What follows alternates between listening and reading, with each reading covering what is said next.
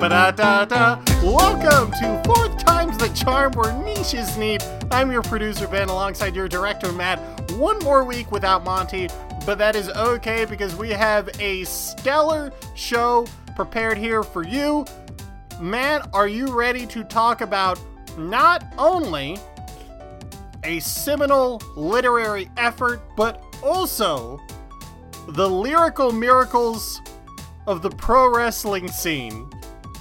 Yeah, I'm ready to talk pros. Today's episode is all about the ability to write, and to some extent, it really is, and the performance of said writing. I think it's going to be a really interesting episode. We're going to fluctuate, I think, really beautifully from a very serious, interesting literary discussion to a very niche, kind of neat musical exploration of both culture and region. But Ben, before we do that, I have a question for you. Yeah. How you doing? How was your week? I'm doing all right. I know we're a little strapped for time, so I want to get right into it. I will say, I finally saw in movie theaters. Matt, you said I don't watch enough movies in theaters, so I supported my local cinema, and I went to see the Haunted Mansion movie. Oh, what'd you think? I didn't get a chance to see it. I read it was fine reviews, and that wasn't enough to motivate me. So, if you like Disney theme parks, yeah, it is the best theme park movie of all time. Pirates of the Caribbean. No, this is better. If you like the theme park, it has every single gag from the ride. It doesn't stray too far from the lore. Whoever put that movie together loves the Haunted Mansion, and it's great. Characters, pretty good. The plot, basic but fine. It's way better than other versions of the movie I've seen floating around in the past. Mm-hmm. It's a good movie. If you have... But Pirates of the Caribbean is, without the ride, a great movie. Are you saying that this is a better adaptation of a ride? Yes. Okay. I've also in terms heard... of movie quality, Pirates of the Caribbean is probably a 4 out of 5, and this is a 3.5. What I am saying is that when this comes out on Disney Plus, inevitably in October, if you have kids... Yeah. This is going to be their Halloween movie they grow up with. I'll watch this as part of my 31 and 31. I'll totally do that. It's good. It's good. It's not the best movie I've ever seen. It doesn't way have more. To be. Yeah, exactly. I don't know how they got $150 million budget on it. That's insane. Star Wars. But it is what it is. And Danny DeVito's in it too. So that's good. That's an extra charm right there. That's right. Matt, any quick anecdotes you want to lay on us with before we move into our main segi of the show? No, I don't got anything too heavy to lay down here. I'm continuing my journey of reading an exceptional amount of lit RPG. I am very close to completing the second novel in a series, and once I have that and I got 2 of the 7 books under my belt, I'll make sure to give them a formal shout out on the podcast, but we'll see, because the teacher needs to grade his work. But otherwise, I'm just jamming and slamming, getting ready for the Music Box of Horrors, getting ready to go to a wedding, and overall just kind of getting focused in here. Well, Matt, I hope you reserved some time to read in that journey. But before we get to our main segi of the day, I would just like to remind everyone that we here at Fourth Time's the Charm love the spirit of giving. And as such, if you decide to give us a 5-star review and you message it over to us on our Instagram, which you can find by typing in 4ttc.org. It's also known as 4th Times the Charm Official with underscores. Then you will receive, in the next week, you will receive a copy of the book that we are talking about today. And that is The City We Became by N.K. Jemisin. The 3-time Hugo Award-winning and New York Times best-selling author N.K. Jemisin crafts her most incredible novel yet, a glorious story of culture, identity, magic, and myth in contemporary New York. Jemisin is a speculative fiction writer. She writes in a pseudo, I would say urban fantasy style setting, but I think referring to it as speculative fiction, I think, is a really interesting way of looking at it, because it looks at specific situations and how we would respond to them. And that, I think, is the intention of the fictional presentation she has. She won 3 Hugo Awards for a trilogy of books she wrote in a post-apocalyptic time period, also set in an urban setting. And has also won a Nebula Award and 3 Locust Awards, including for the novel we're talking about today, The City We Became, which was nominated for a Hugo, nominated for a Nebula Award, and won a Locust Award. So I gave Ben this homework. I came across The City We Became, not from Jemisin's other work, I will eventually and do plan on reading her other series and the future books in this series. Indeed. But because when we were covering Stuart Gordon and H.P. Lovecraft adaptations, I wanted to try to find some modern authors and artists who were working within the realms of cosmic horror and with the themes that Lovecraft created, but from more contemporary and more diverse voices due to some of the problems and some of the rhetoric that occurs in Lovecraft's work. Yeah, Lovecraft is a bitch. Yeah, he is. A well-articulated bitch. Yeah, he has great prose. Though I will say I did listen to an interview with Jemisin, and she didn't speak too badly about Lovecraft. I expected a more condemnative kind of tone around him, but even though she does shit on him directly in the book. The book does enough. I feel like she does her justice in the book. Yeah, so the book tells the story of New York, of the city of New York, through the reflection of the author's eyes and her deep love and passion for the identities and nature of New York. In the course of the novel, there is this world that exists in the novel where cities that are old enough or have enough cultural identity and power form their own unique identities.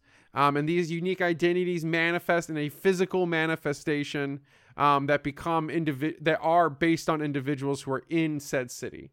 And this follows New York. Basically, cities come to physical life a la Freddy Krueger in Nightmare on Elm Street. Yeah, kind of. I feel like that's the simplest way to express it without spoiling too much. It's close. It's very close. And Ben, I know you haven't read this, so it's very similar to Neil Gaiman's American Gods, where the entities within the universe exist because people believe in them. And in this instance, it takes a certain threshold for major cities to gain those identities. And we find out in the novel that New York isn't the first American city.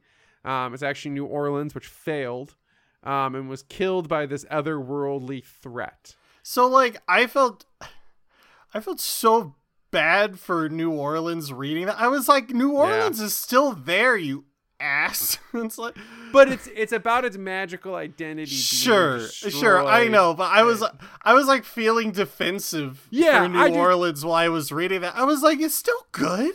Dude, the whole book I was reading, I was like, if Chicago manifested, it would fuck this up. It would not. Yeah, lose. Right. Chicago doesn't have time for all this bullshit. No, Chicago's getting rid of the intrusion instantaneously. That's right. But so Ben, tell me about what you thought about the book, and let the listeners kind of know what's going on in this novel. So throughout this book, and this is like little spoilery. We can inch into the plot and kind of what's happening. We'll inch into it, but this is sort of like a non-spoiler. The being of New York, the city of New York, yes, is separated into one representative of each major borough of the city. Yeah, so Staten Island, Manhattan, the Bronx, Queens, and... You did it out of order. So I know, I fucked it. Wait. Manhattan, Bronx, Queens, Brooklyn, Staten Island. Brooklyn. I forgot fucking Brooklyn, yeah. Can't forget Brooklyn. You can't.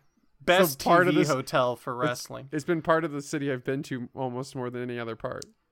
So throughout the book, you are following these 5 avatars of the city and them coming to grips with the abilities that they have.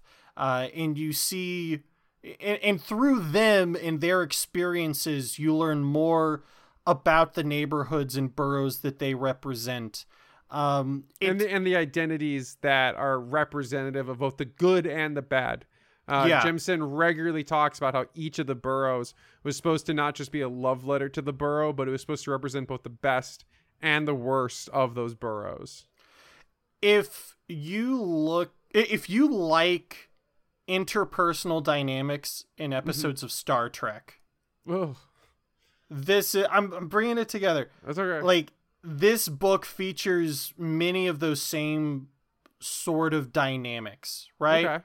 Whereas there is action that happens in the book, but it's really more about the dynamics between the different boroughs and how they approach a threat. And honestly, one of my favorite things was seeing how they interact with regular citizens of New York. It's because they have influence over especially their borough, and there's like certain, I think, aspects that make the series and the magic system presented in it feel really flushed out. I think that's a credit to Jemisin in this book in general, because I think a lot of fantasy books, especially urban fantasy books, can really stumble when it comes to trying to represent a magic system, whether it's hard or soft. And this is kind of like a medium zone because the magic just kind of works. I wish N.K. Jemisin could rewrite Stephen King's It, the book, because I don't know if you've read the book, Matt. I can't stand his writing. It is, Stephen King is best as like a long short story author. Yeah. I still maintain Stephen King's best works are his short stories, like 1408, fantastic short story. I've read that. I read his short work. It is, I think, 1,200 pages long.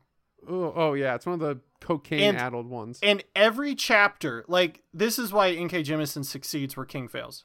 In It, every chapter is about a different kid. Very much like how the first half of the book is structured. However, with King's book, he leaves you on a cliffhanger, and then the next chapter is like a complete hard reset to someone else in a different situation. And it's exhausting because you just, it feels like you're having to read the book over again. N.K. Jemisin is so smart because she approaches what is a very complex topic. She gives you exactly what you need to know, explains it in a way so that you don't really feel the need to question it. Yep. And then at the end of a chapter, you feel like you've reached a natural conclusion, but it sets up questions you want to follow up on, which is something that King's book completely fails at. Like, this is a bingeable book. Yeah, it's very easy. I think it's a book in my estimate, when it came to listening to it, I started and stopped it twice. So I started it once, I stopped, and I read something else, and then I started it a second time. And I got through the first 2 chapters, and I was like, oh, okay, I'm enjoying it a bit, but I was tempted to start something else.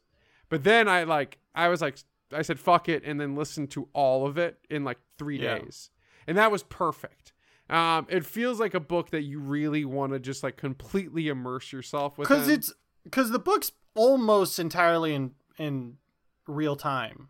Yeah, it is. I mean, in the book's like length aside from them sleeping, like the book just happens. It's a documentation of events. Mm-hmm. In order as they're happening, which I think is difficult to write in a way that it's difficult to write that way with multiple character perspectives and to make everything feel like it makes sense. Jemisin manages to do that, I think, super well throughout the whole text. Yeah, I think Jemisin's biggest strength is her ability to distill and impart exposition. Which I mean, that's sort of like a truism, because you'd feel like any good author should be able to do that. But goddamn, dude, I read Brian's Winter. Oh yeah, by Paulson, right? What's his first name? Robert Paulson. Yeah, Robert Paulson. Fuck that guy. His books sucked. They're so short. I hated Brian's. It's like 150 pages. It was a slow ass 150 pages. Yeah, those books are. I guess. I mean, he's not the best writer. It's okay. He's dead now. It's okay. Really? N.K. Jemisin is very much alive. She is. Yeah. I'm pretty sure he's dead. I believe you. I will say, is Robert Paulson the poet? Anyway, we're getting off track. Paulson is the last name of the author. But I will agree. But I will say, Ben, to your point though, I think I read a lot of books, especially books that require exposition for the world to like make sense and be flushed out. And in a lot of fantasy genres, there's a little niche of people who are called exposition whores, and I'm one of those people.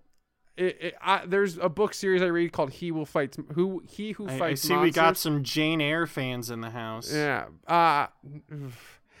He Who Fights Monsters. Jane Eyre?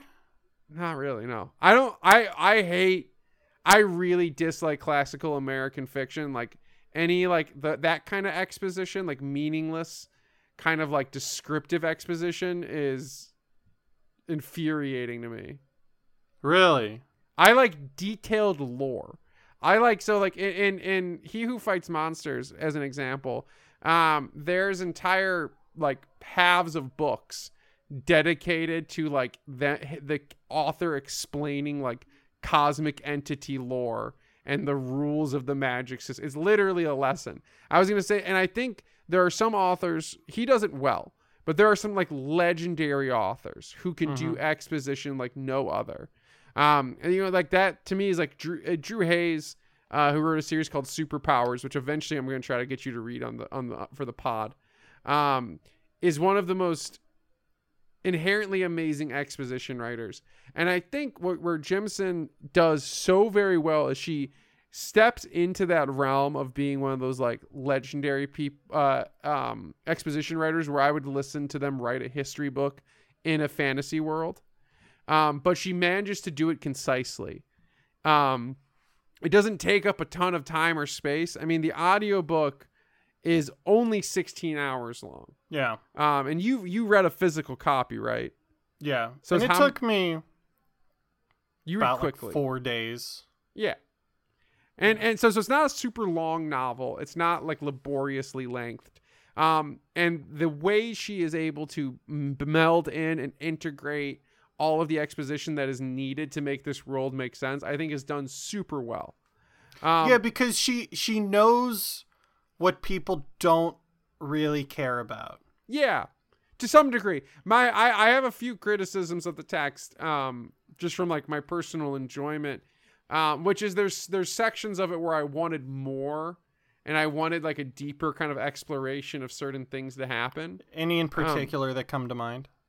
I think because we're gonna get in another book, but like the enemy or the lady in white, like we get a good amount of her like motivation, but I feel like we could have gotten a lot more of her like development, and I think we could have seen a little bit more when it comes to like Staten Island's character, but I think that's kind of done intentionally.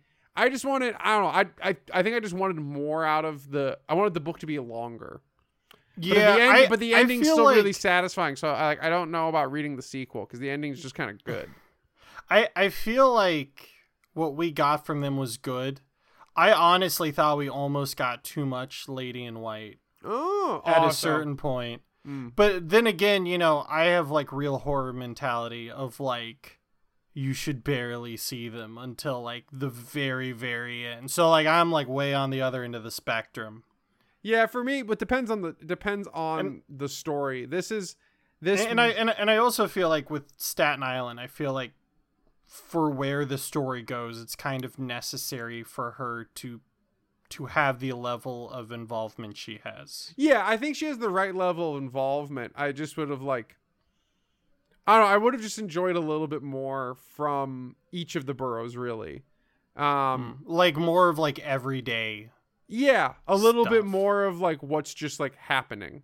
Yeah. But I think that would have been at the detriment of the pace of the novel. Yeah, it's more of like a preferential critique than it is necessarily like a critique of prose or writing. If anything, I feel like that's what the sequel could open up with. Which it might. Now that we've gotten through all of like the hard stuff to understand, now we Yeah. can do a little more slice of life. Yeah, I have a feeling the novel will probably go like the rest of the series will probably be more of an exploration of the other cities.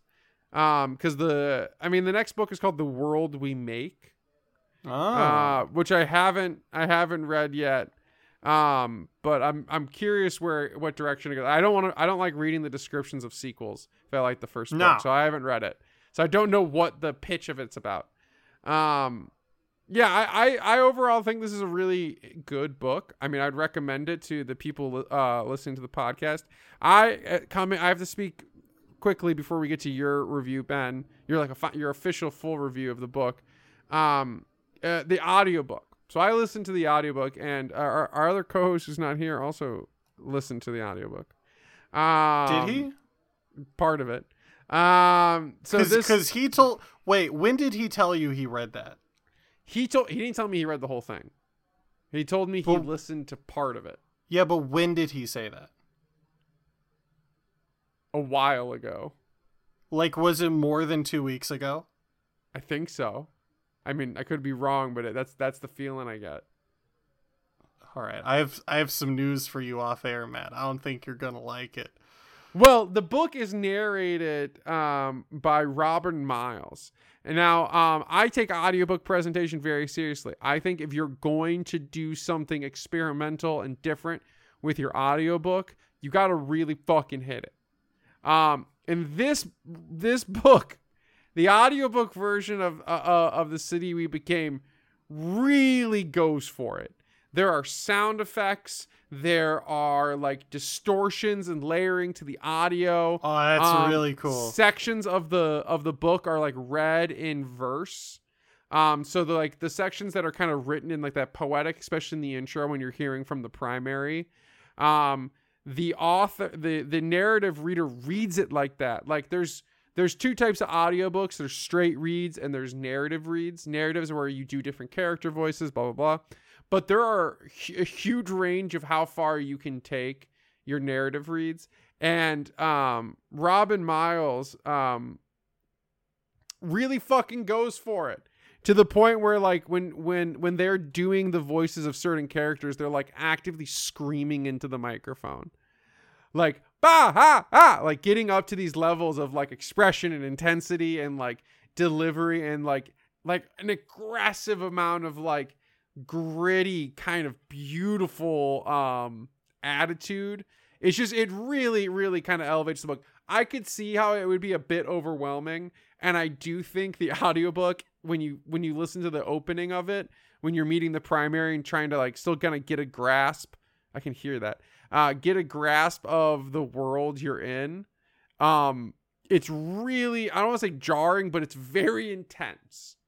So if you are going to go and listen to the audiobook, which I do recommend you do, just know that like it's a lot at first, and then you get used to it as it goes. And overall, this is a big recommendation for me. Ben, what did you think of The City We Became? I really liked it. I give it like a 4 out of 5. Okay. Probably, if I had to give like a score to it. I had really one complaint with the book, which is conceptually the story of the book is that each representative is the representative of that borough, of like the standard person who lives there. Yeah. And N.K. Jemisin is faced with that statement. Do I write what I know, or do I write what's more truthful? And N.K. Jemisin chose to do the former. So you will notice an inherent bias in the people that are represented in the book. And for the quality of the book, that's a good thing. Because they're very well fleshed out, and they're very bright, vibrant characters. Mm-hmm. But I feel like there could have been a way to sort of angle the discussion away from, like, this is the New York. Like, this is what New York is. Mm-hmm. Because this is N.K. Jemisin's New York, which isn't the same. And I feel like there could have been a way to kind of pivot a bit, but I feel like the thing that gets me is that the whole point of the book is Jemisin is so intensely hammering the point home that what you know as New York is not New York. If you want to know what the true New York is, it is this. It is what I am telling you. And if you're going to be that intense about it, you gotta do it, you know? Well, I think she does. I mean, I don't want to hit back on your opinion too much, but like, I feel like it's hard for us to make that argument. And primarily it's because we're not from New York. Like we don't have the exposure to like the truth of day-to-day New York life. And I get your point. Like you wish there could have been more when it comes to like representing like more of New York. Okay, let me put it this way.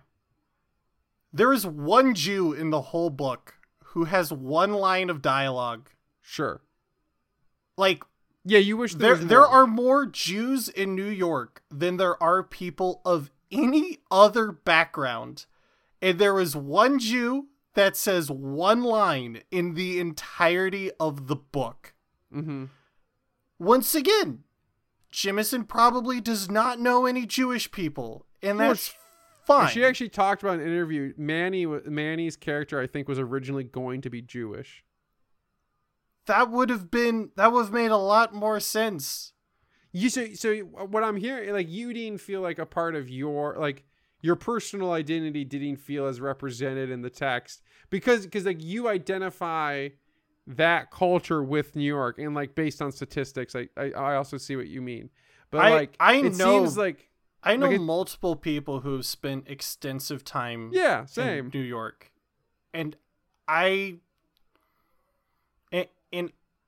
don't feel like what the book shows is anything amounting to what they represent, to what they experienced, right? Sure. I mean, I feel like in any literary work, there's an inherent bias, right? Well, there's the author's voice, yeah. It's the author's voice, yes. But this book commits the cardinal sin of being like, this is the objective representation of New York, and it goes out of its way to express that. That I never personally had that kind of sense. Like I see hearing you say it, I completely see what you mean. Yeah. Like I think it's a valid point of view to have on the book. It just I don't know, for me that never came across. Like I felt like I was in Jemisin's voice while reading it, And to me, as like a white person who's visited New York and explored it quite a bit, and I guess the people that I know who are from New York, it felt close enough that like the absolutism of the way the boroughs are represented through their characters didn't feel like it was discounting anyone who is part of that city, because it felt like it was more about the personality and the culture, like just completely melding together, which didn't feel like it left anybody out, even though it didn't necessarily, to your point, like explicitly represent or have characters that were that. And maybe there's a chance that those themes are explored in the following book, but I would need to go and I'd be I want to go and re-listen to Jemisin's interview she did with, I believe, the New York Art Museum. The Museum of the City of New York. She did like an hour-long interview with them around the publication of this book, where she kind of describes her decision-making behind designing each of the 5 boroughs. The 5 boroughs, without giving anything away from the book. So it's very interesting. I never, that never came across to me like in my like internal monologue with the book, but I see where you're coming from. Yeah. So anyway, very good book. Amazing. Love it. I'll read the next one, but you can't say you have a book about the character of New York and not have any Jews in it. That's just wrong. So anyway, thank you, Madam Jemisin, for your artistic contributions.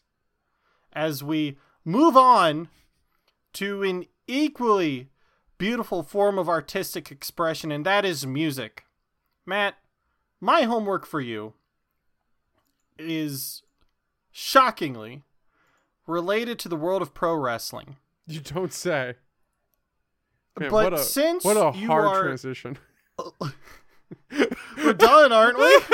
No, we are. It's just so like just right. I thought if you saw my hand movements, it felt pretty natural to me.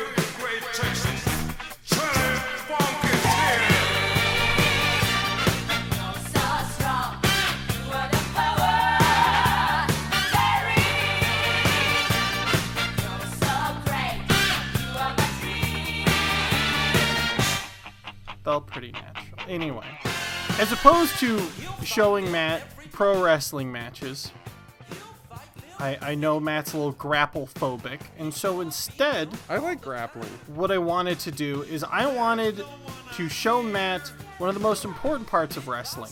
When wrestlers decide they can be talented in multiple avenues of entertainment, and when wrestlers decide they can sing. Ooh. Yes, everyone, we are looking at 20 songs sung by pro wrestlers, plus one song where he's on the guitar.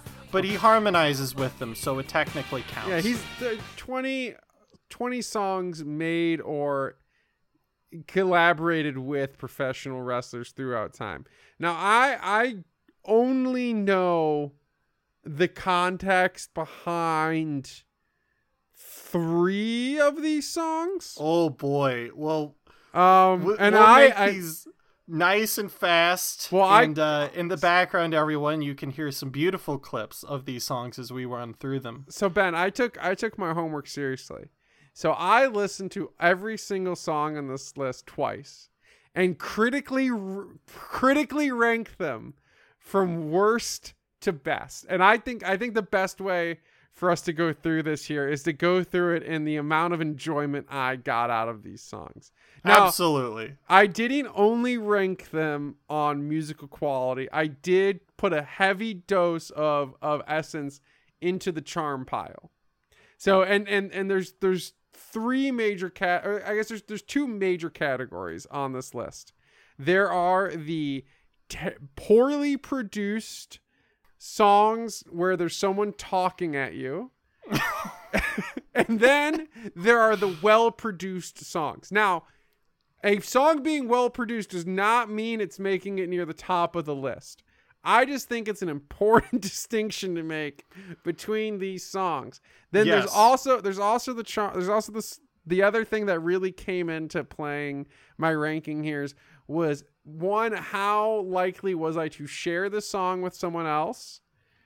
And how charmed or offended was I? We didn't make it that far up the scale for most of those. No. So should I get started here? Please do. I have also ranked these, and I will key my rankings off of Matt's. All right, let's see. These are probably going to be very wonky lists because there is a wide disparity in music here. I think we might line up on some of them, but we're gonna fucking find out who, Matt, is coming your in at number 20 favorite. in my least 21. favorite 21 in my least favorite spot. The song that hurt me the most, which might surprise you. It's kind of a tie, but I put this one last because it was a worse song too, which is Terry Funk's Change Your Mind. That is also what I had as the worst song. Yeah, so what I felt about this song, it's a shitty disco song. So it's set to a disco beat. It's offensive. And he can't sing, and it's literally just him talking with occasional backing vocals. And it starts off with it's similar to another song that's much higher in my list, with kind of like some funny talking at the beginning that was like, oh, this will be entertaining, and then it just tanks for 3 minutes of pain. So Ben, what's the story behind Terry Funk's? Was this a Japanese release? Like what's Terry Funk? By the way, 1983 was the year that he retired for the first time. Oh, jeez. Okay. Yeah. And Terry Funk was approached by Jimmy Hart, who was part of the country music group The Gentrys before he went, which, later Montgomery Gentry, right? Same Gentrys. Uh-huh. So he actually had musical success, but he moved into the wrestling scene in Memphis through Jerry Lawler. Now, because of that, he would make inroads through the industry, and he approached Terry Funk and he said, "Hey, Terry, what if we made an album?" Okay. And Terry's like, "Okay. Don't feel bad that you don't like this album, Matt. Terry Funk also hates this album. Good, okay. Because he does admit that he cannot sing, and he found several of the songs on the album distasteful. Jimmy Hart provided 3 songs on the album: We Like to Rock, okay, Barbara Streisand's Nose, oh, what? and my personal favorite and Terry Funk's least favorite, We Hate School. Which is I'm almost sad we didn't listen to that one. It's like, I listened through the whole album, Matt. I gave you, there's a reason I gave you the one I gave. Okay. Because the one I gave you is a love ballad. Yeah. Sung by Terry Funk. Yeah, we can't say he sung a word, he just talked. No. But it is bizarre hearing like the ultimate hardcore wrestler trying to win back a woman. It's probably not quite as strange as Terry Funk saying that he hates school and he just wants to rock and party. That's with just a like cover. Children in the background being like, yeah. But if you ever get a chance, Matt, to listen through this whole album, Great Texan is like the opening to a TV show about Terry Funk. Oh, beautiful. And I didn't include it here because he says even less. Oh. But it's a bop and a half. Yeah.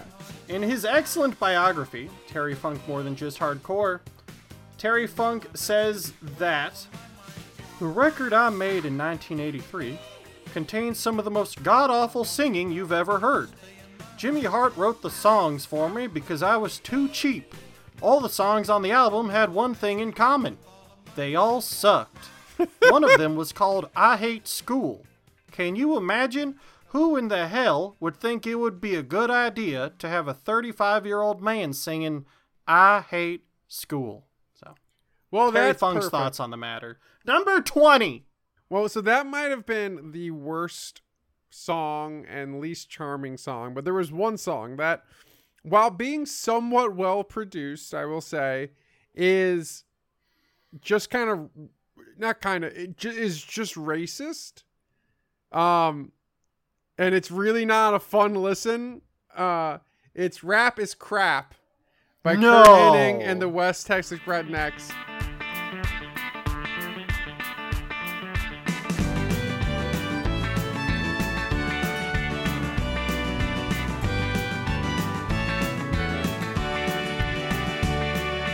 I like country music. I love country girls.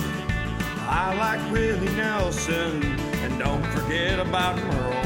There's only one thing that I hate, 'cause it's a bunch of crap. I hate rap. Genuinely one of the most, like, I felt genuinely uncomfortable listening. I hated. And this What song made you uncomfortable about it? how racist it is. What's racist about it? There's one thing we hate. It's rap. It's just a really, it's them saying rap is crap, and it's an allegory for them saying they hate black people.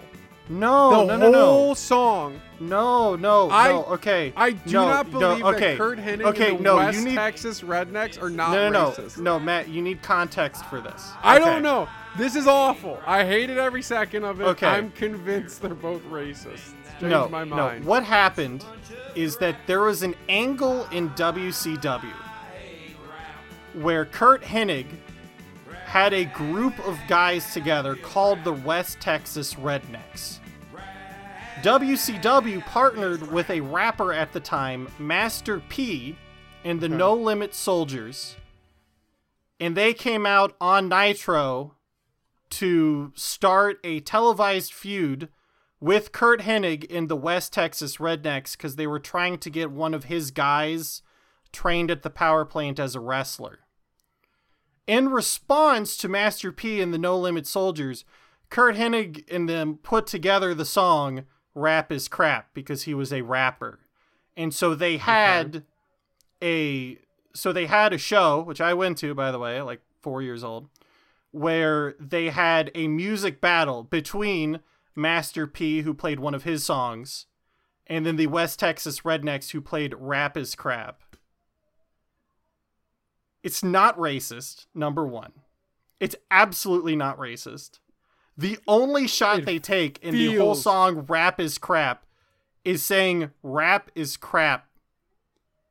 You cannot say that it's not a racist. It sounds, the whole tone and vibe of the song is so subtextually of there's a point in time in history where rap as crap as an expression was co-opted by not them and used as a way of rejecting black culture and belittling it by saying it wasn't a real art form, which is a huge aspect of stereotypical racist behavior due to like cultural discrediting and erasure.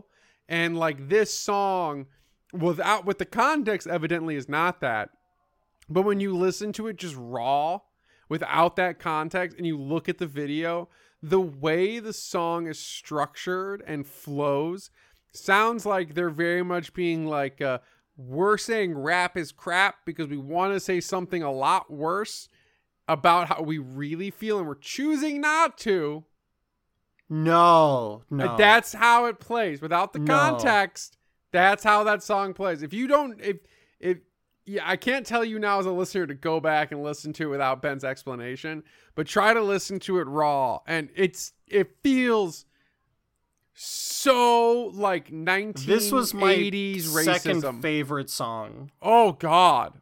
This is my second. Yeah, I grew up loving this song. Well, hey, like we learned in the city we became, individuals who are nurtured by hate sometimes don't even realize they're expressing it. No, the West Texas Rednecks was Kurt Hennig's favorite time in his career. I don't think that necessarily. This song actually got radio time, and then WCW put the kibosh on it because they were getting over his faces, and they were like, so they just took it off TV.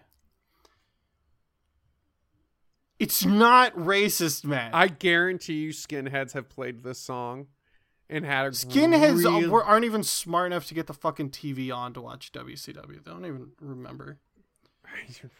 A lot of racist wrestling fans. Moving on. Now, the last song was about hatred.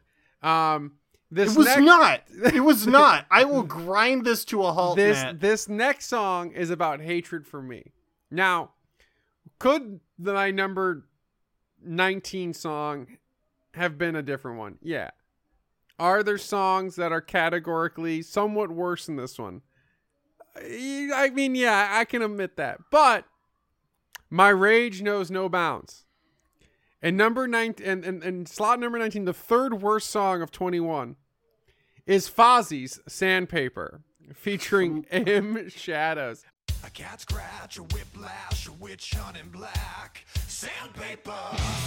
Mine was 6th from the bottom, so not too far off. No one likes Fozzie. I think Fozzie's really boring. I never feel like Jericho's like narcissistic character is less of a character than when you see Fozzie play live. And I've seen Fozzie live twice.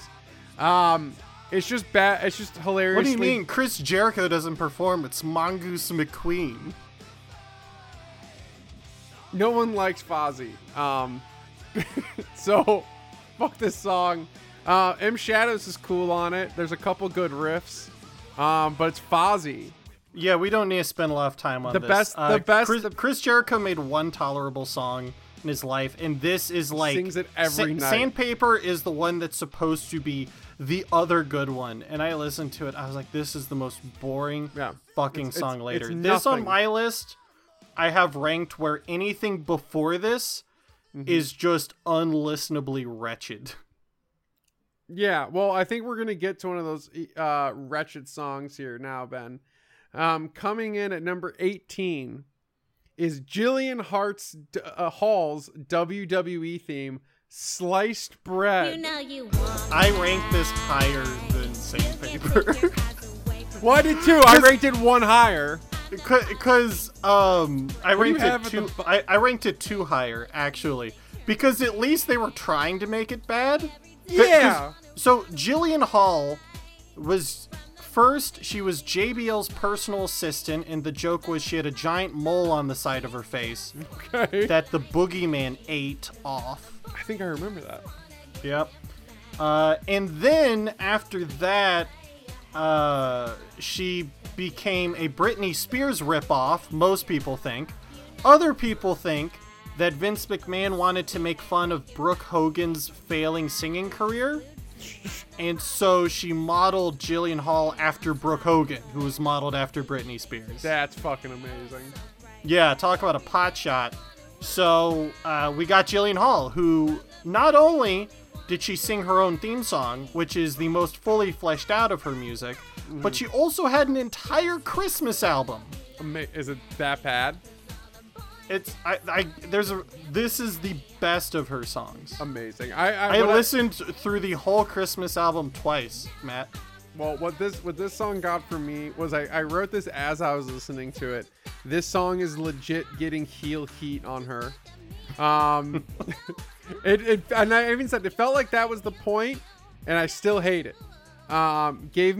Legitimately gave me a headache, but still better than Fozzie. Yep. Moving on. I think we're about to disagree on this one, Ben. In the number 17 spot, 1986's Wrestle Rock Rumble. We're the Midnight Rockers, Sean and Marty. We love to wrestle and we love to party. You don't have to worry, we're not gonna bumble, cause we'll be shaking through the Wrestle Rock Rumble. Out! Wrestle Rock. I actually had this one past Jillian, so you and I are kind of synced up here. You got like a batch of songs at the back end that I don't have. Yeah. This was genuinely an overfilled kind of boring song. I hate the like white dude rapping commercial thing that was popular for a while. Like I ain't got like, my name's Jimmy and I'm here to say I like rapping in a fun way. This is who I am. This is how I rock. Who wants to have some fun with my socks? My name's Sean and my name's Marty, and we're here because we like to party. Yeah, it's awful. It's funny if it was a minute long or like 90 seconds and it was just really fast, I would have ranked it a lot higher, but it really overstayed its welcome. So you have to understand, Matt, the Wrestle Rock Rumble was used to promote Wrestle Rock, the upcoming signature show by the AWA. In 1986, that was actually cool. It's 3 years after the AWA had Hulk Hogan and Hulkamania running through the company, running wild, and it was about 2.5 years before this that Vern Gagne did not want to give Hulk Hogan the world title, so Hogan jumped over to Vince. Nice. So AWA is on the way down, and they wonder, how do we promote this upcoming event? By singing, of course. And so you see some of the top stars of the 90s, Shawn Michaels, Scott Hall, Kurt Hennig, and they're singing their little tushes off. And Marty Jannetty's also there. And just seeing, like this is one of the most famously bad wrestling songs of all time. This is the only song that never played on the radio, to my knowledge, or was part of an album. Every other one is. Okay. And so I love this song for how terrible it is, but you can't rank it above any other functionally competent song.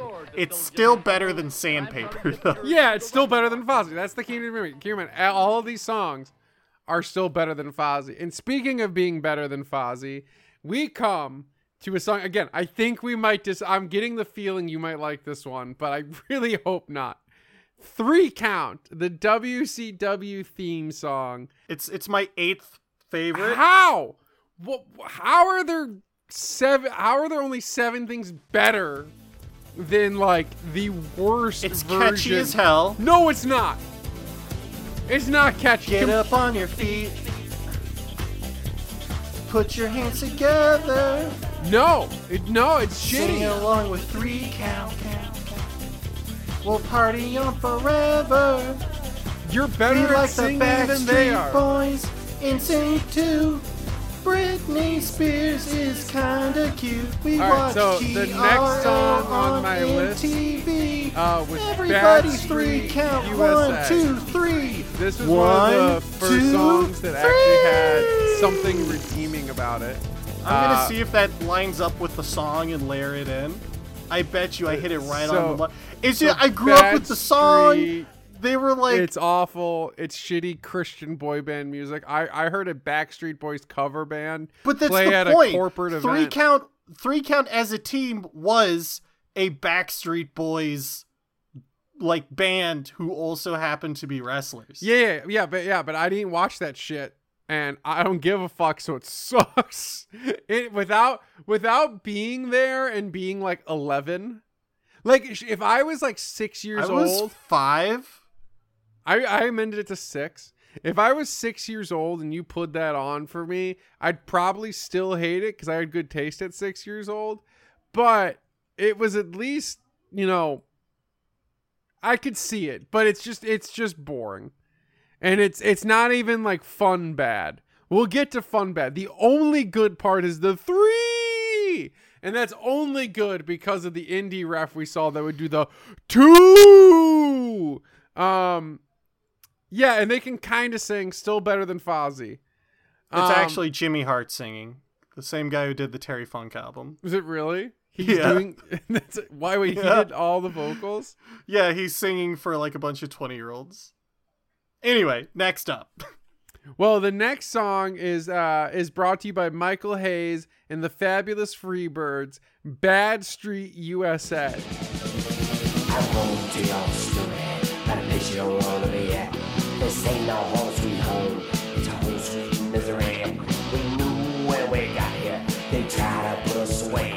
But when they see us walk down the street, they ran the other way. Bad Street in Little DA. Bad Street in the whole USA. Bad Street, nasty and hot. The further down the block you went, the better it got. This is my number 3. Oh my god. Like destroy. This is you're destroying my faith in you as a music fan. I mean it's 80s stadium rock. So he before can't you really before you sing. explain it, It's more before you talking. explain it, Matt, the Fabulous Freebirds were the sworn enemies of the Von Erich family. So whereas they were like the good old-fashioned Texas boys, the Fabulous Freebirds are from the mean streets of Atlanta, from Bad Street. So they're a bunch of bad dudes. They used to come out I got to that from the music video. yeah, they used to come out to Freebird by Leonard Skinner. But they were one of the first guys to use theme music at all. And then in the late 80s, they went ahead and made this, which became their new theme song for like TV and the like, Bad Street USA. Well, Bad Street USA is basically just like an 80s stadium rock song. Yeah. It's competently made. It's well done. It's just the most generic one on the list, so it's right kind of smack in the middle for me. Yeah, it's fine. He can't sing, so it lost a lot of points. Yeah. It would have been higher. Yeah, what I said is it's like the fourth movie in a slasher series quality. Yeah. Yeah. It's just there. It's fine. It doesn't hurt me. I'm never going to listen to it again, but I'm not upset. Well, what do you consider a better song, Matt? Well, what I consider a better song, and now this song also falls into the category of just being kind of generic and boring, but the artist can sing better than the last one, which is Maria Kanellis' Seven Sins. This is 4th from the bottom. Wow, really? I considered this worse than Sandpaper. So You're like Marie Kyle. Kanellis, she never released a full album. She released an EP. I get And it. this is the title track of the album. It's basically just an Avril Lavigne song. It's completely soulless. There's not much to say, but it's well produced and she can sing okay. I don't think I need to add more. No. The next song, while also having a little bit limited amount of discussion on, is from a band I really like. A band I've seen live before and was really, really confused why they were on the list. And that's Every Time I Die, Thing with Feathers. Now, So what number is this on the list for you, Matt? this is number 13 or number 12 for me then. All right. This is the So ninth pick. we're about the same then, because Yeah, I have this it is at right in 11. the middle. Yeah. So it's fine. It's mostly boring, but Every Time I Die is a good band, so it's well played. I think there's a trend here where Ben finds bands that I enjoy and then picks my least favorite songs by them, which I really I really don't like this song by Every Time I Die, but they're such a good band that they make me not hate it as much as everything else that came previously on the list. This one might have ranked a little higher compared to one other song that's ahead of it, and I kind of regret putting it there, but my list is official. Yeah, so this was good. This was fine. Every Time I Die has I much think better it's fine. songs. Who's in it? The lyrical guitarist is Andy Williams, who wrestles in AEW right now as The Butcher. Has from he The always Butcher and the Blade. been in the band? He was in the band before he became a wrestler. Yeah, but I'm saying has he been in the band for their whole Yeah. time as a band? Okay. Yeah, so he trained as a wrestler, Oh. got injured, the band took off, Okay. and then, yeah. I've definitely seen him perform live then. Me 'Cause too, just I've- not for the same thing. I've seen Every Time I Die live like 3 or 4 times. They put on a great show. And moving on to another one. Now, this is the first in the bunch that I was like, I had a good time listening to it. And I think based on your previous rankings, this might be your number one. Coming in at my number 11, we'll call it, is I Want to Be a Hulkamaniac.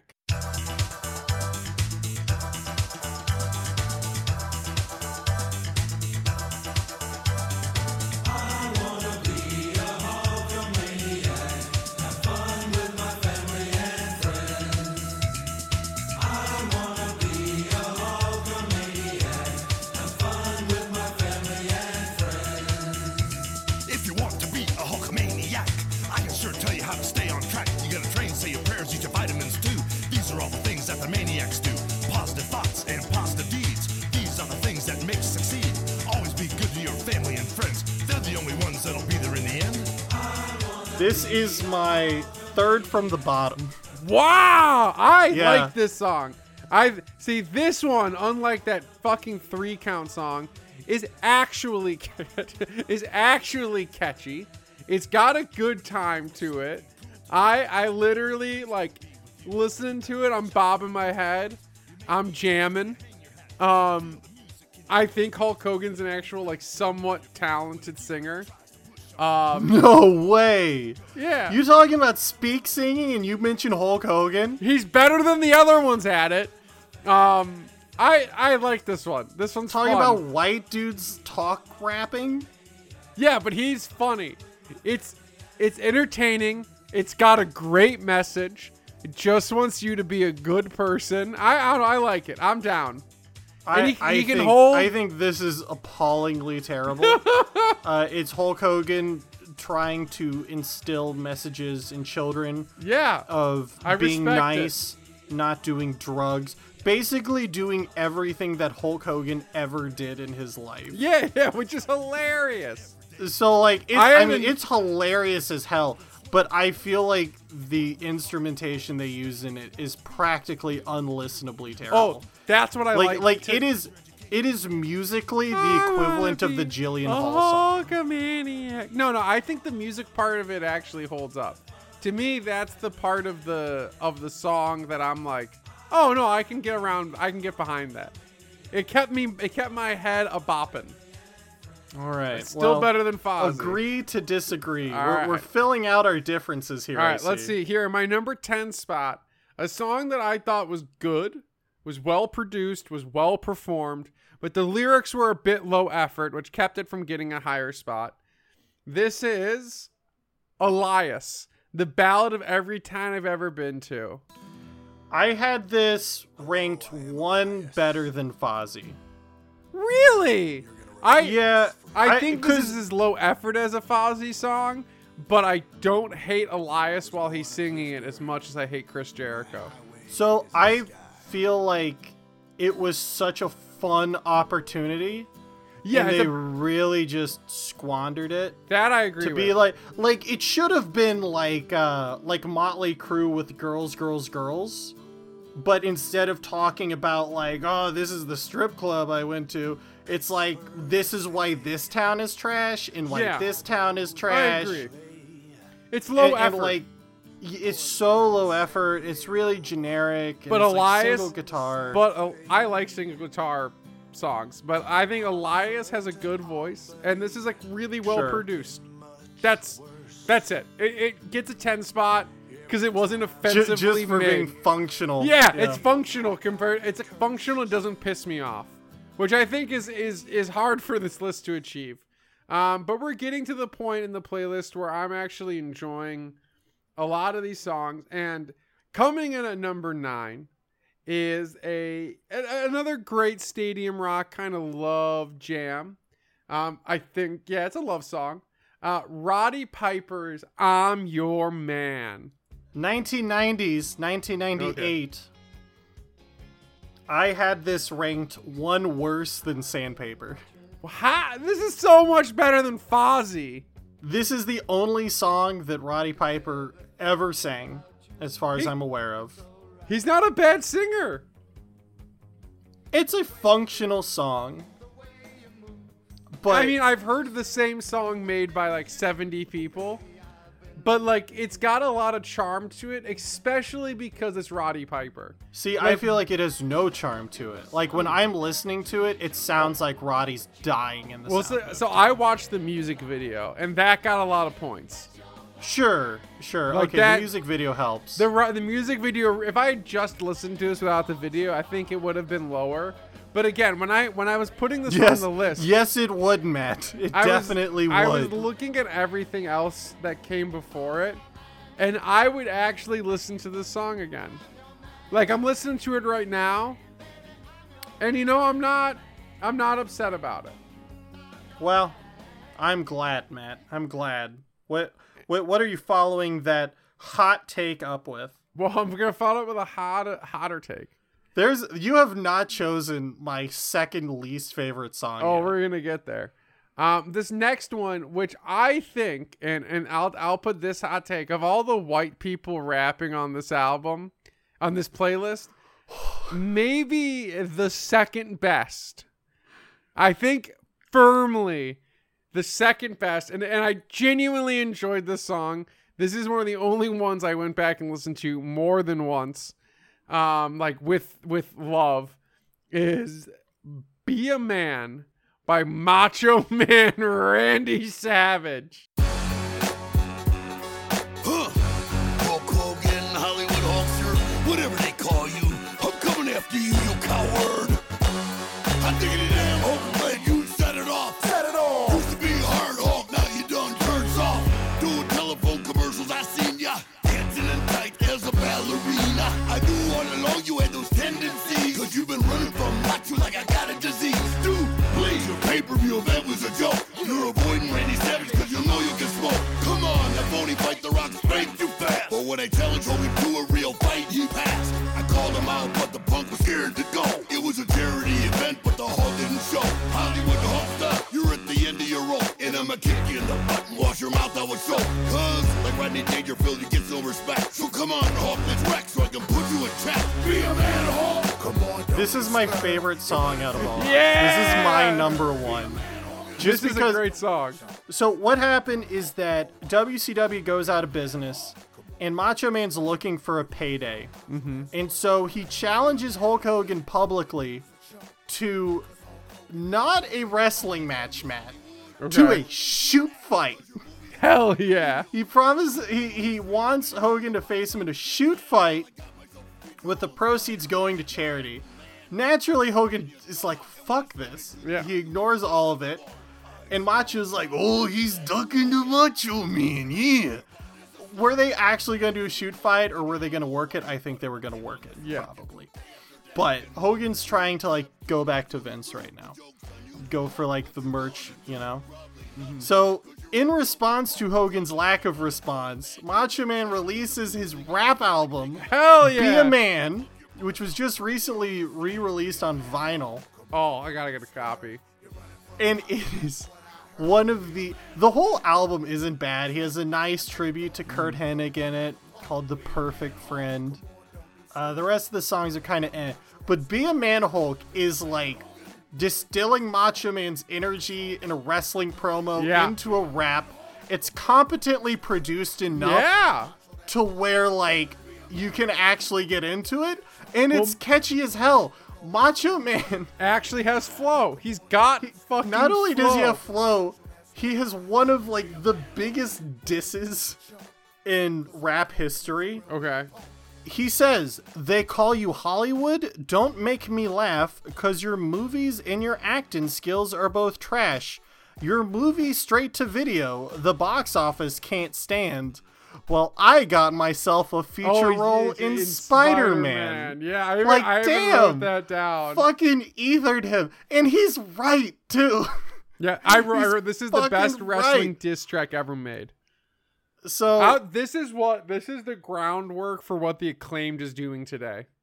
this is, yeah, it is. So Be a Man is so unfathomably fun and great. Yeah. I'm like, this is the best one. I've listened to it like 5 times in the last week. Likewise. Just like between his voice and the fucking mwah. All right. Well, this was not the top of my list, so we have a lot more to go. Yeah, some of the ones that you ranked above this, I'm shocked by. So the next one, and I think this because it took me by surprise as I was listening to it. This is like one of the best produced one, and I was pleasantly surprised by the quality of the singing, despite it being pretty auto-tuney and generic and basically just being a Taylor Swift song. But man, for this playlist, pop made it high on my list. This is Lillian Garcia, Your Girl, To the End of the World. I don't think she auto-tuned any of that. She's just a good singer. Yeah, she's just a really fabulous singer. The song itself is nothing. Yeah, it's right? generic, but it's a lot more than Maria Kanellis' piece of nothing. Yeah, Lillian Garcia has one of the best singing voices I've ever heard in my life. It's beautiful. And one of the pleasures of going to so many wrestling events is I got to hear her sing the national anthem, or America the Beautiful. Mm-hmm. Lillian Garcia sang America the Beautiful at WrestleMania. And no matter what guest they've ever had do it, Lillian Garcia sang it better than any of them. Like, when she hits that high note, it's incredible. Like, genuinely magical performer while singing. She's a tremendous singer. Yeah, the song itself is nothing, and her singing career flamed out, which is a shame. But that's really unfortunate. But like her just natural singing voice is truly incredible. Like definitely the best singing voice I've ever heard live. That's amazing. I can't think of anyone off the top of my head who would have been better. Well, that was this is the starting with Lillian Garcia, where I am like genuinely impressed by all the songs. The next one, the one that there's one in here, Matt, which I'm just scratching my head over. This next one really took me by surprise. I really enjoyed it. This is the Luchagors. It's just a good thrashy punk song. It's just a solid. The vocals aren't great. It's not super well produced.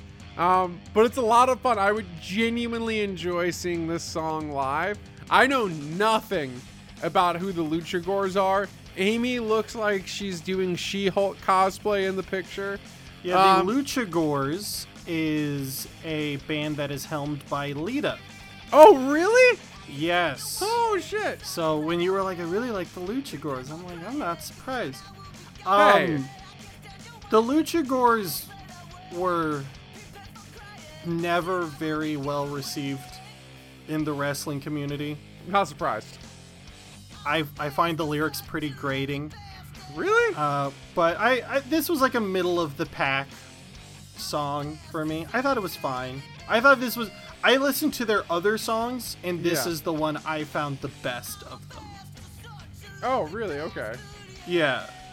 I mean, like, you can listen to the rest if you want. I will. I gladly will. I genuinely like this band. But I think they pull off their sound well. Yeah, this song is just her saying, I'm a bastard constantly. And then I listened to all the other songs, and it was like, I am a blank. I'm such a blank. So, like, you know, diminishing returns. Sure, yeah, which is true for a lot of punk bands. Now, we're back to the trend of Ben putting a band on the playlist that I like, but picking one of my least favorite songs of theirs. This is God's Hate from the album God's Hate. This is Brody King's hardcore band. They're a legit hardcore band. They're really good. They have some really great bops. This necessarily isn't one of them, but it's still a really good song. And for a playlist with a bunch of shit songs on it, a nice dose of like legit hardcore was really refreshing. But to me, this just highlights the worst part about God's Hate as a band, and then unfortunately, it's Brody King singing. I thought it was fine. I don't like this style of hardcore vocals, but the music itself is so good in my taste that I ranked it this high. I ranked it between Lillian Garcia and 3 Count. You make me question every decision you've ever There made. is one song you still have not mentioned yet, and at this point, I'm wondering if you just missed it. No, I think I know what song you're talking about. It's coming later. It's Oh coming boy, there's not much later left here. Yep. My number 5 pick. This is another one that I was really surprised by. And at first, when it started, I was like, this one's going to be kind of low. But it really saves itself. It pulls itself together, especially by the end, which is Rolling Sabbath. I guess the theme song for the Crush Gals. Sung by the Crush Gals. Okay. Which, Matt, of course you know about from listening to the episode Monty and I did. Yeah, I know everything on about them. Japanese women's wrestling. The Crush Gals are the two most famous female wrestlers in Japan. Two of the most famous ones ever. Okay. They were at the center of the cultural touchstone that was All Japan Women's in the 80s. And then most of the people who went to those shows were school-age girls. Okay. And so they see these two diminutive women who kind of look like them. Like they had like short schoolgirl like bobby hair, and they were pretty short, and they were in their 20s. And they were like, these are our girls. And so they released, of course, an Idol-esque album. And out of both their albums I listened to, I feel like their theme song is honestly the best one. Most of the songs are pretty low-key. But this one is just a bop and a half with Linus Asuka and Chigusa Nagayo singing their hearts out. It's a Crush! great song. I my favorite note I wrote about this song is sometimes all you need to do is insert a list of moves and then play a guitar solo. Yes, they sing like broken English, and it's very endearing and well done. It's well done. It reminds me a lot of like Giant Swing. It's just some good like Japanese rock and roll, like 70s pop rock DB. Now coming up for that, I believe this might be another theme song. I'm not. But that sure. was my number 5 as well. Okay, so let's see if we line up. Number 4 is honestly a song that I will listen to a lot more than the rest of my top 3, and desperately want to listen to the rest of this artist's works. It's Maki Ito's Brooklyn the Whole. Yes, this is the English version. Okay. Maki Ito is a Japanese Joshi wrestler who was originally part of an idol group. And you know really? how cutthroat that industry can be. So they Horrifically. said she wasn't pretty enough, and they cut her. So Maki Ito instead went into pro wrestling, where she became a little goblin failed idol who needs everyone to tell her she's pretty. She really And wants so- to wrestle John Moxley. Yeah, she does. The original song she had was Brooklyn the Whole, but she's become incredibly popular in America, so she's been making more dates here, and she has now debuted an English version of the song, which is the one I had you listen to.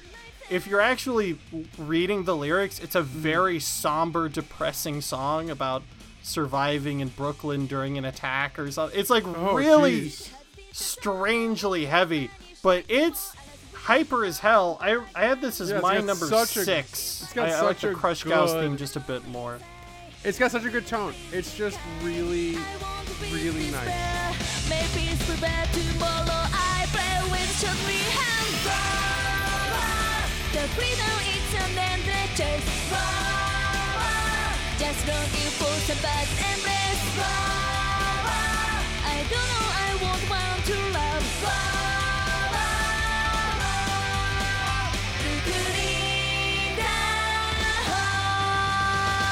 All right, are you ready for my number 3, Ben?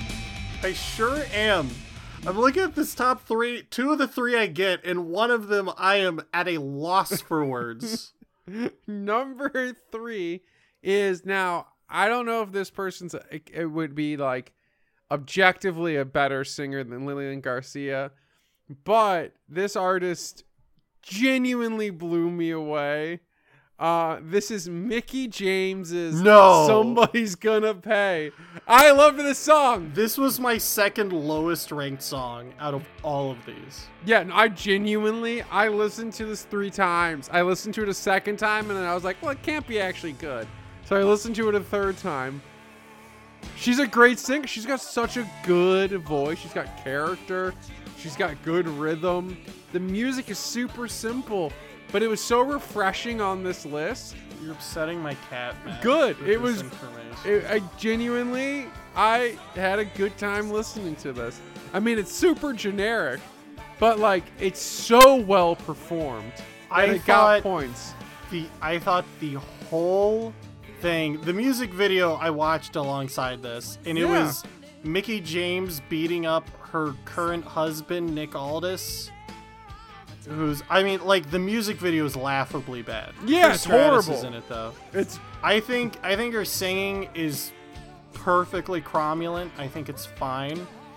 I have a harder time with the fact that this is like that new age country stuff, which says a bunch of nothing.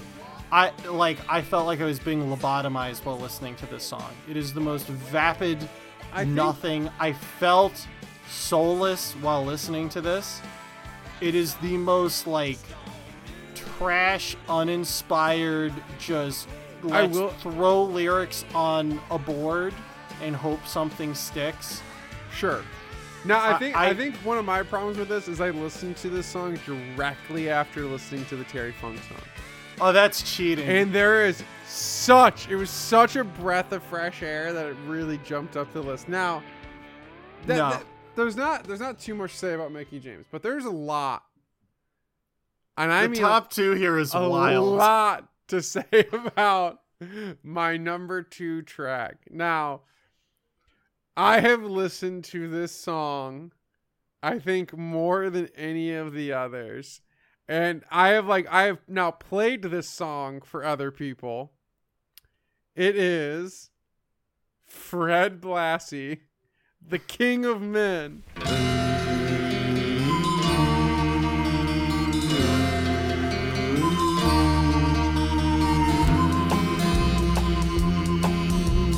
I want to tell all you people just one thing. You know there's plenty of men around, but just one king.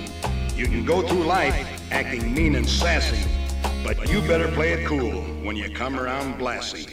And that goes for all you women, living or dead. You best watch your step when you're messing with Fred. I've said it before, and I'll say it again. My name is Blassie, King of Men. Classy Freddie Blassie. You can go through life acting mean and sassy, but you better play it cool when you come around Blassie. What an amazing song! Yeah, so he has Classy Freddie Blassie was a wrestler in the 60s and 70s. He became one of the first crop of WWF's managers. Okay. And him, alongside the likes of Captain Lou Albano, would really introduce the big, colorful characters that would become standard in the WWF. So very important for the history of the promotion. In 1983, Blassie, known for calling people pencil-neck geeks, he does it multiple times in the song, would release the album, which is Blassie Bites the Songs, I think it is. And I listened through the whole album. It's a hoot and a half. Yeah. But this is the one I thought was the best out of all of them, which is just Freddie Blassie cutting a promo to talk himself up with Western-esque music in the background. It's just a promo. It's a promo, and they work music around it, and that makes it fucking awesome. Yeah. This was almost in my top 5. This was in my number 1 slot from the moment I heard it until my number 1 song played. And it was the only thing. There was only one person who could usurp the Blassie. And what is his name? That is it's a man you can't even see. He's beyond determination. He loves potato salad. It is probably a song hated by so many people. Probably a person that was largely hated by so many people. But like the WWE audience, boy, does time make the heart grow fonder. This is John Cena's Bad, Bad Man. Oh, you done did it now. Chaos, you should have put this one in the vault, man. They not ready. They don't know what's coming, man. Are we gonna drop this on them right here? Y'all ain't ready for this. Y'all ain't ready for none of this. Your boy's a bad man. And we invading the streets, make them clap a rapper skirt. They be dropping the heat. Shock the world, now I'm standing alone. I flip fools like them clamshell cellular phones. Without a doubt, the best music video on the list. Without a doubt, one of the best performed songs on the list. And that's because John Cena, I think, performs one verse and the opening chorus, and then doesn't sing for the rest of the song, and the rest of the song is really good. So that's why I didn't have this song ranked higher. I had this as my number 4 song. Okay, all right. Just because I was like, because I think this is the best song Cena's ever done. Yeah. Right? I think this is way better than My Time Is Down. It's better than anything else on his album. I had the CD in my car as a kid. Yeah, and this is the best one. But he's only in the song for the first, 90 seconds. And then he is gone. He and literally he stops singing at 1:38 and never sings again. Yeah, and his part is very good too. Yeah. But it's almost not a John Cena. They're like, guys, we need one really good song on this album to point to. And so they went with this. And hey, fair enough. It's a great fucking song. Well, and I think what really pushed it up even higher in the ranks, the music video is just so good and so fun that it made it just that much better. And that is my official list. Well, just so we have some clarity, my bottom 5 were Roddy Piper, Maria Kanellis, Hulk Hogan, Mickey James, and then Terry Funk. Terry Funk's undeniable. Top 5, Crush Gals, Bad Man, Bad Street USA, Rap is Crap, and Be a Man. I don't know how you... I hate Rap is Crap. Just pisses me off. It's a good fucking song, Matt. I appreciate your opinion. It's not racist. It feels really racist. You had to have been there. Yeah, I mean, you had to have been there. We all had a good laugh over it. I'm sure you did. We all sure did. Well, we got Monty coming next week. Mm-hmm. And throughout all this, I didn't put together something for you to watch. But Matt, do we have something that collectively we want to make Monty watch for next week? We actually have 2 things that Monty are going to have to watch next week. Now, one of them was inspired by a little adventure that Ben and I shared. Ben and I together took a trip up to the northern woods of Wisconsin and decided to spend way too much time bothering our significant others looking through the DVD sections in a large antique store. Now, we came across this movie assignment while looking through that store, but we decided to not get it. We got the extended edition of The Wicker Man instead. God, I wish we could go back to that place. We can. You just have to come and visit again. That's on you. The movie that I want to recommend is one of the most important movies in kind of folk horror and early horror. It is the 1922 film Haxan by Benjamin Kristen. And it's free on YouTube. Yep, free on YouTube. So if you're out there, I would love it if you join us in our homework watching this 1922 film that was put up by the Old Film Revival Project. It's a really incredible film. It's a very unique film in the history of cinema, and I highly recommend all of you go and seek it out. And it's the 101st anniversary of the release of Haxan. So go and check it out. Now, Ben, there's something else we have on the docket for Monty. Can you tell our listeners what that is? There very much is. I went ahead and I checked our Instagram account. And I learned that Matt had not checked all of his messages. Because we received a very special link to a short film that you can only gain access to by answering 3 of your favorite horror movies and Instagram DMing them to the director of this 30-minute short film. Matt, what is the name of this short film? It is 12 km or 12 We're kilometers. going to talk about 12 km. We're going to talk about Haxan. It's a cinematic masterpiece. Next week. Next time. When the 4th time's the charm. Good night. And good morning. Werewolves Underground. Follow us on Instagram. Follow us everywhere. And try to win a free book from them. Good night. Talk to y'all later. Talk to you later.